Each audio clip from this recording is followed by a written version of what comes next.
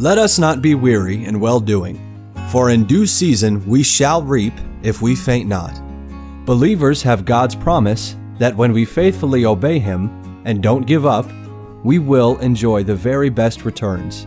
Let the Lord encourage your heart as Joe Vasick, pastor of Northeast Baptist Church of Danbury, Connecticut, urges us to stay the course. F.B. Meyer is best remembered for his writing. He wrote over 40 books, including biographies, devotionals, and Bible commentaries. But though he was an impactful author, he was also a tremendous soul winner, pastor, preacher, leader, and church builder. Frederick Brotherton Meyer was born in London in 1847, and he died in 1929. He was born into an affluent Christian family. His father was a successful Christian businessman who set a solid example for his children, and his mother taught her children the Bible every day. They attended church services faithfully every Sunday morning, and then they would have family worship in their home every Sunday night. Growing up, Frederick Meyer would often deliver a Bible message in their family worship, and he became so good at preaching that the older he grew, the more he was persuaded that God was calling him to preach. When he was 16, he told his father that he had decided to enter the ministry. His dad was happy for his decision, but he wanted to be sure that it was indeed of God. Together, they went to visit their pastor, William Brock. Mr. Meyer said, "Pastor Brock, my son believes that God is calling him into the ministry. I would like your insight on the matter before I give my blessing." Pastor Brock turned to the 16-year-old and said, "Frederick, preach a Bible message for us." With no time to prepare, young F.B. Meyer preached to his pastor and his father a message that caused his pastor to conclude, "Yes, Frederick, I believe you have God's call upon you." F.B. Meyer studied theology at Regents Park Baptist College, and then he was ordained as a Baptist preacher. F.B. Meyer pastored several churches in his lifetime, beginning with Pembroke Baptist Chapel in Liverpool, then Priory Street Baptist Church in York. It was during his second pastorate that he met D.L. Moody. F.B. Meyer heard Moody preach on being filled with the Holy Spirit, and for the 2 days that followed, he pleaded for God to fill him. F.B. Meyer's ministry was transformed. In 1874, when F.B. Meyer was 27 years old, he accepted the call to pastor the Victoria Road Baptist Church in Leicester, a very wealthy and prestigious congregation. Pastor Meyer went to work trying to win people to Christ, going after the lost with all his energy. This began to irritate the church officers, until finally one Sunday night, one of the deacons marched into the pastor's office and declared, "We cannot have this sort of thing here. This is not a gospel shop." Pastor Meyer prayerfully considered the whole situation, and he came to the conclusion that he was fighting a losing battle.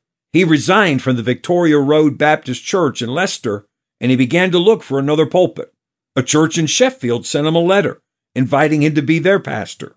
F.B. Meyer wrote them back, saying that he would accept their invitation. He was on his way to mail the letter when he crossed paths with a Christian man who said, "You know, Pastor Meyer, there's a group of 15 Christian businessmen here in Leicester who want you to help them start a church, and they're prepared to pay you a full-time salary." F.B. Meyer met with them, and soon they started a church that would become known as Melbourne Hall. One Sunday while he was pastor at Melbourne Hall, a young girl in his church said, "My daddy's getting out of prison tomorrow, and I'm afraid he's just going to get in trouble again. Can you go down and meet him and try to get him on the right path?" Pastor Meyer honored her request, but when he arrived at the prison gate the next morning, he learned that the girl's daddy was being transferred to another prison. Instead of going home, F.B. Meyer crossed the street, sat on a bench, and watched as one by one men were released from the prison, walked out of the gate, and went straight to the bar. He was so bothered by what he was witnessing that he said to a man in the street, "Is this what happens every day? Men leaving the jail and going straight to the bar? It seems to me that they're leaving the jail through the front door, then going right back in through the back door." The man said, "What else can they do? There's no place else to go." From then on, F.B. Meyer would go and invite men to join him for breakfast as they left the prison. Over the next several years, he bought breakfast for over 5,000 men. He started businesses to give them jobs. This rescue ministry became a defining outreach of Melbourne Hall while F.B. Meyer was pastor there.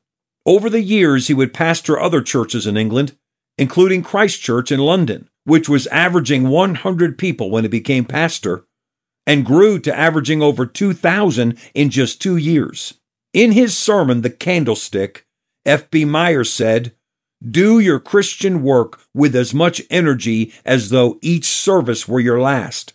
When he was 80 years old, he went on a 15,000-mile preaching tour of North America. He was known for saying, "If I had 100 lives, they should be at Christ's disposal." Days before his death, he wrote to a friend, "I've just heard, to my great surprise, that I have but a few days to live. It may be that before this reaches you, I shall have entered the palace. Don't trouble to write. We shall meet in the morning." Charles Spurgeon was a contemporary of F.B. Meyer, and he said of him, "Meyer preaches as a man who has seen God face to face." Christian, give everything you have to the service of your Savior. Stay the course. We pray that today's program was a blessing to you.